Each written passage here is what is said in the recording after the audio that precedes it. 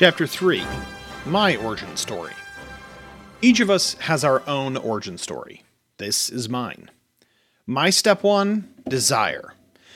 It's something I still want to this day. I want to be Superman. For real. I want to save the world. I want to be a force for good in this ever-changing and increasingly unapathetic place we live in.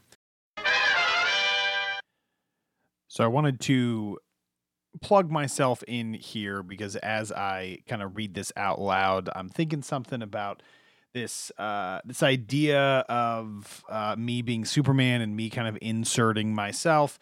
Now, I think later in the book I say give a voice to the voiceless, right? That's my goal in coming to LA and using stories to do that. And as I mature, there's something that I kind of better understand, which is kind of this savior complex. This I'm going to come in with my privilege and save those that can't save themselves. So I understand that could be like somewhat problematic in some sense, but I want to kind of refocus, and in case that is kind of rubbing anybody the wrong way, the idea of this is not necessarily that I am the hero in other people's stories. I want to, in this sense, my goal, my origin story, my goal to be Superman is to be Superman for myself. It's not necessarily that I want to insert myself as Superman into other people's lives. It's that in my own story, I want to be the hero of my own story. I want to be in control of how I view myself, and everyone else has kind of their own line of comic books, if you will. They're their own hero in their own story. And so how I show up in their stories is going to be completely different. So I didn't really get that in this book. That wasn't something that I really got across. And so, maybe in version 2, but for now it's going to land here in the director's cut. Okay, back to it. One of the most efficient and effective ways to do this is through storytelling. If you can tell the stories and perspectives of different kinds of people, empathy will follow. Movies, TV, books, and podcasts, I could impact millions by telling engaging and exciting stories that reflect positivity. This is something I'm still working on. My step 2, roadblocks. So, what was standing in the way? Well, a lot of things. Over the years, the barriers in my life have manifested themselves in many different things over time. Money, confidence, fear, anxiety, a lack of understanding, but for the most part, it boiled down to experience. I just didn't know how to make anything at all. I knew I wanted to make movies, podcasts, and write books, but I had no clue where to even start. How am I supposed to change the world if I didn't know how to tell a good story? How am I supposed to be a force for good and tell great stories if no one cares about what I do or say? How will people care about what I do or say if I haven't done anything of note in my life? So, after a long talk with my wife, it was decided. We were going to move to Los Angeles and I would go to film school. That's it. That was the answer. Go to film school, work on movies, gain a reputation, and then change the world. As easy as 1, 2, 3, 4. A year later, after saving up some money, I packed up my car and made the 11-hour drive down to the City of Angels. My goal was to find an apartment, get a job, and then my wife would quit her job in Utah and make the move herself. So I went to work. I found an apartment in about 5 days. The job part took a little bit more time. I applied to over 1,000 jobs in about a year. In that time, I got 3 interviews and eventually landed a part-time, low-paying, stressful role. My first job in LA was for a self-help and relationship coaching couple. They underpaid me and overworked me. I was their producer, editor, personal assistant, babysitter, and anything else that they needed. I would help them shoot, edit, and sell their relationship coaching e-courses one day, and then pick up their dry cleaning, do their grocery shopping, and take their kids to school the next day. And I later came to find out that they paid me under minimum wage for the county that they lived in. And as difficult as that job was, the broad nature of it actually helped me discover my superpowers. My step 3, powers. You see, being everything for this couple, helped me quickly understand what I was good at and what I was terrible at. So, after a year of working as a catch-all, I discovered my greatest superpower, at least at the time. I found that I can frickin' hustle. Call it stamina, grit, gumption, ambition, energy, vigor, heart, or what I personally call it, passion. Passion is my superpower. It motivates me, inspires me, and gets me out of bed in the morning. It makes me work harder, love deeper, and never give up. But most of all, the reason it is indeed a superpower is that it attracts people to me. People love me, and I love people. All kinds of people. Nerds, jocks, emo kids, and educators. The old, the young, the wise, and the, well, not so wise. And here's the thing. It's not that this hectic job is what gave me the superpower. No.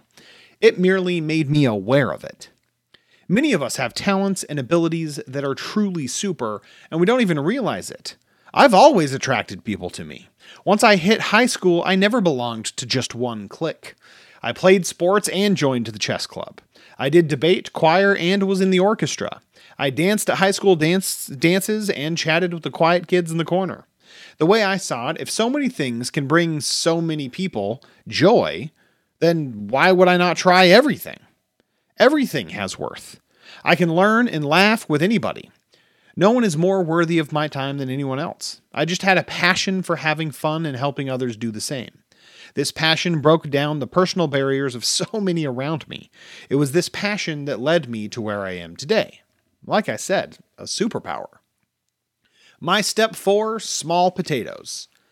I used this passion for making friends and attracting talented people.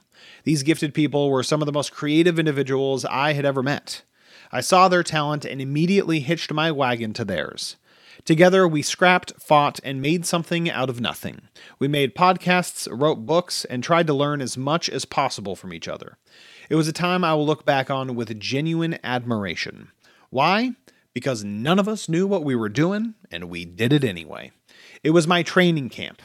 It may not have been the League of Assassins to teach me, but we certainly thought we were pretty hardcore. I was using my superpower of passion in the best way I knew how, to motivate talented people to create content that I could then promote. And I am proud of this work. I am honored to have worked with these creative and imaginative people. I am humbled thinking back and realizing how much these friends trusted me with their work. But no matter how I used my powers back then, few people seemed to listen. And I felt like the weak link. The superpowers of the creative people I worked with were on full display in their work, but it was on me who couldn't build an audience. I didn't know how to best impact the world using my powers. I had some successes, but nothing like what we were really hoping for. Few would listen to the stories we were telling. And it wasn't because the stories were bad. These were exciting, unique, engaging stories with lovable characters in uniquely relatable situations. I will always stand by what we made.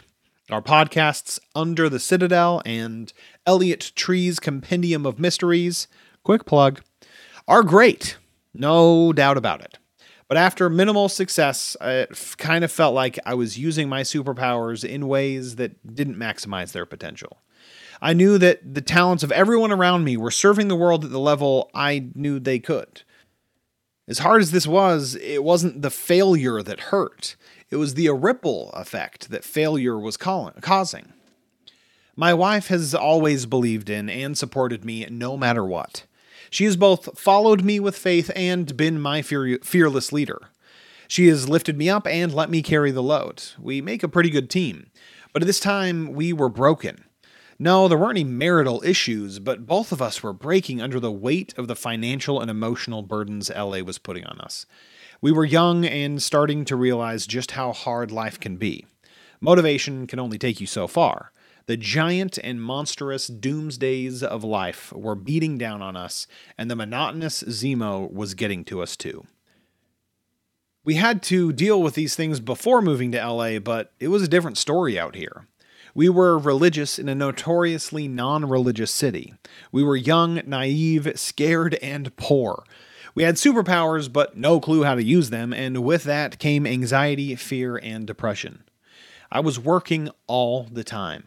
My passion drove me to go to my underpaying job, then go to school, and come home just in time to leave to meet up with my creative partners.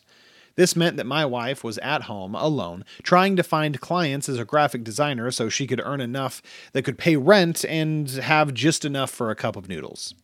Day after day, month after month, year after year. This took its toll, both on her and me. But that's the thing about marriage. My story is my story, but not mine alone. It wasn't my time to figure out how to use my superpowers. It was hers. We were ready to throw in the towel. We sat down as husband and wife and talked about our goals. We both wanted to be in LA. We both wanted to make an impact on the world, but we couldn't take it anymore. So we decided, before giving up and moving back in with her parents in Utah, we would give it one last run.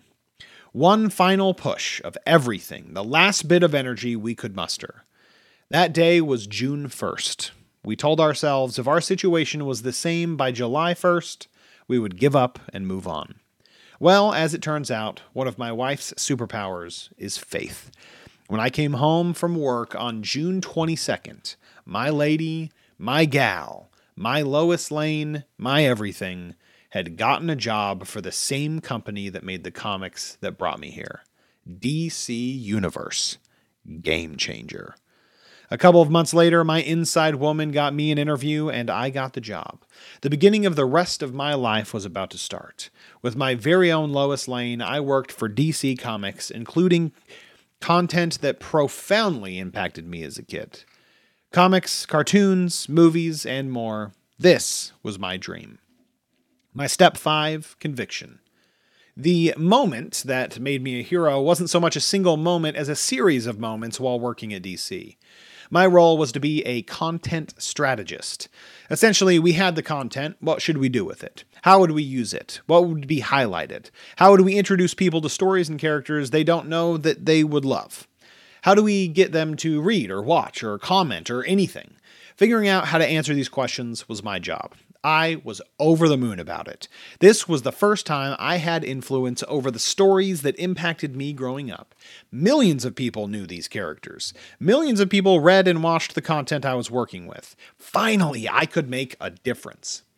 I could see it so clearly. Someone logs onto the DC Universe website. They are looking for something to watch. And because of something I did, a specific cartoon catches their eye, and they watch it for the first time. They immediately fall in love with the characters. They take the lessons they learned from this new cartoon, and it changes their lives forever. Boom! I did it. I just changed the world for the better.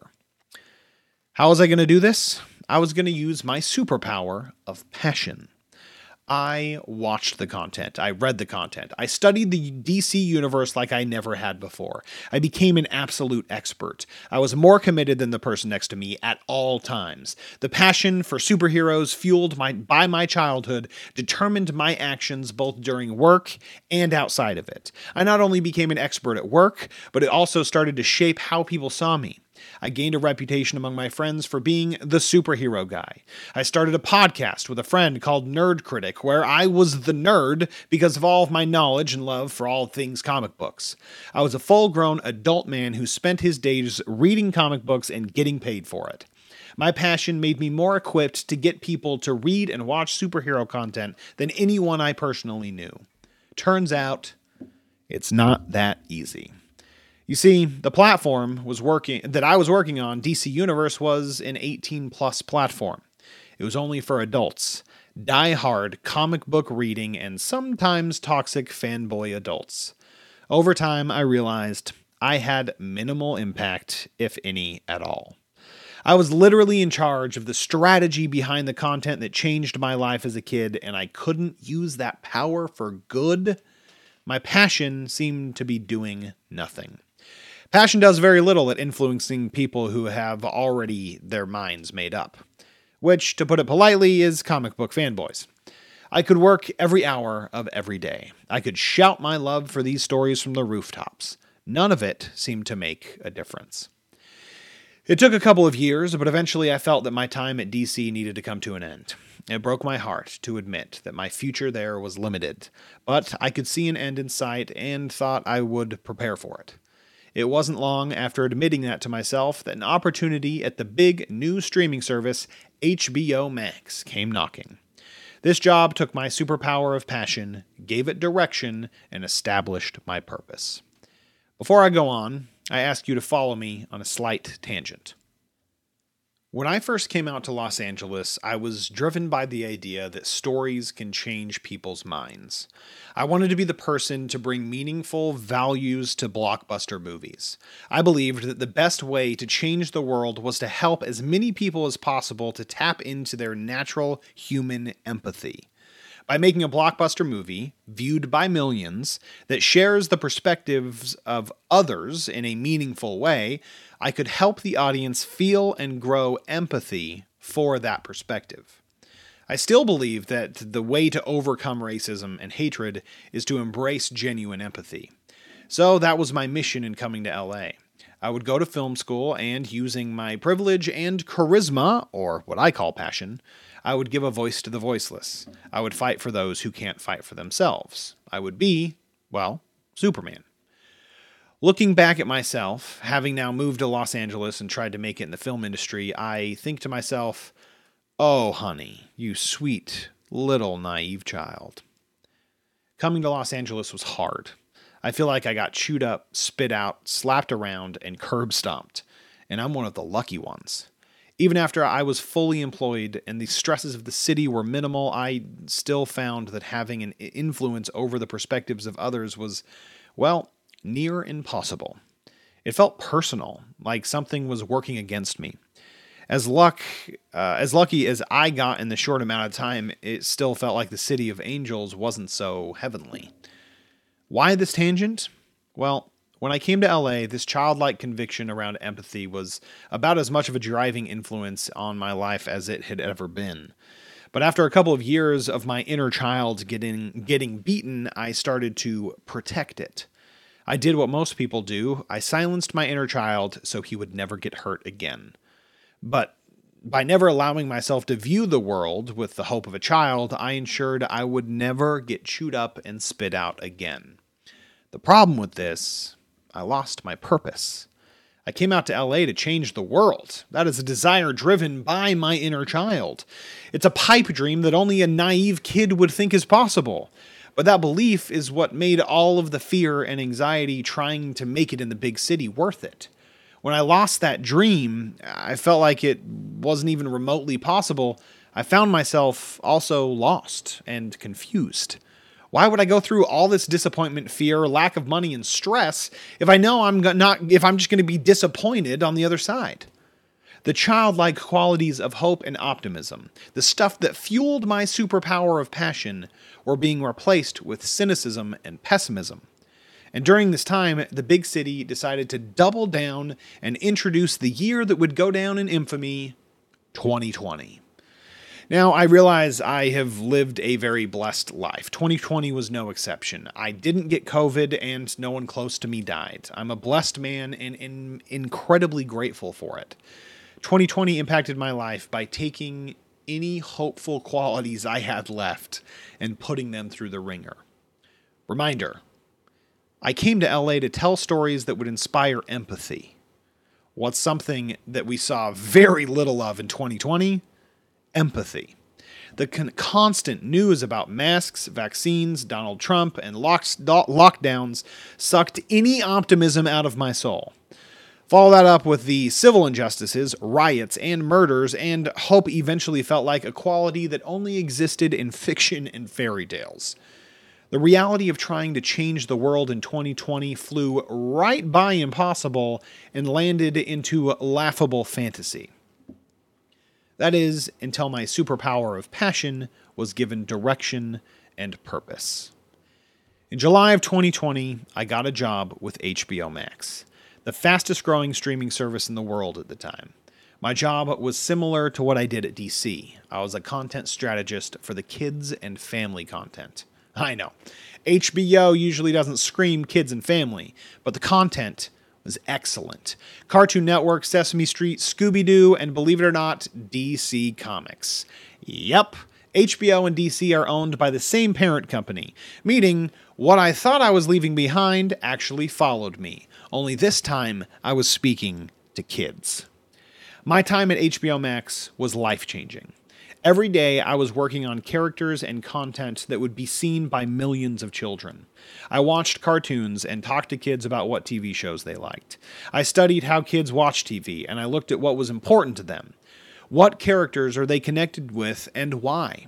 I was showing them characters they knew and loved, and got to introduce them to characters they didn't even know about, but made an impact on them. And through all of this, I learned something. Kids rock.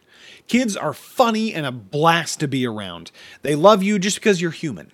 They assume the best and love everything around them. They are hopeful, humble, and optimistic. They want to learn, and they look at everything and everyone to teach them.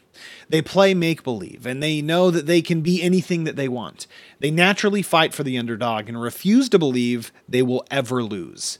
They know what makes them happy, and they invite that happiness into their lives every chance they get. They have friends, best friends, and nemesis. They aren't afraid to show love or be vulnerable. They love to laugh, and they don't care what others think about them. That quality is taught. And let me tell you, based on the things kids watch on TV, they care about one thing: adventure. They have big dreams and want to see kids, or talking animals, on screen that go after those dreams. They want to explore the world around them because they are excited about the possibilities of the unknown. It's not until the unknown bites them a couple of times that they become scared of it. Kids are full of qualities that lead to happiness that are chased away by the world. Just like how kids throw tantrums when they don't get what they want, we become jaded and cynical when we don't get what we want in life. It was this realization that gave my passion direction. My step 6, alignment. Realizing that adults are so difficult to influence or teach empathy to was my Uncle Ben moment. It was devastating. Realizing that I could have the influence I wanted with kids, my alignment. Falling into kids and family content was the event that made me worthy of my hammer. I tried to influence adults through characters they know and love, but my influence meant absolutely nothing to them. The ripple effect I was hoping to have on the world felt like a pebble in the ocean. My time at HBO Max made me realize just how stubborn adult minds can be. But kids are ready and willing to learn. They want to see other perspectives and learn about the world. Their minds aren't made up. They are forming their opinions every day and changing them the next. They are humble, teachable, and reachable. It was me realizing this impact that gave my great powers their newfound responsibility. Through my influence, I could help kids learn to be great adults. I could bring families together through stories of fun, adventure, excitement, and laughter. This is my why. This is my origin story. This discovery was life-changing for me. This passion for helping kids understand empathy through stories is so strong that it sent me back to school. I hate school, but I knew I needed a little more training if I was going to have the influence I was hoping for. Superheroes changed my life as a kid. Now I want to use characters to change kids' lives all around the world. I joined a company called Cyber Civics, where we teach kids how to have healthy relationships with technology. I do a podcast for them called The Parent's Guide to What Kids Watch, to help parents understand the power of media in their kids' lives. All of this is driven by me holding onto what makes me a big, 6'2", 260-pound superhero-loving man-child. I choose to see life through the lens of a superhero because it has brought clarity and hope into my life. Believe it or not, I really do view myself as Superman. I am a powerful man with more potential than anyone will ever know. I am responsible for protecting and serving those around me by giving them hope in a better world. I'm trying to create a better future by helping shape kids through the media they consume. It's what makes up my superhero persona. Now, there is a critical difference between using the lens you look through to ignore the realities of the world and using it to help you make sense of the world. Many people are quick to judge this way of thinking as a way to forget what's going on around me, to push aside the hard things I don't want to deal with. I've been accused of being immature or naive based on this superhero lens. I've tried to be really careful in how I approach my perspective on life, and I have found that happiness comes when we have optimism and hope. However, I have also found that the world mistakes cynicism for maturity. I fear that most of us don't know the difference.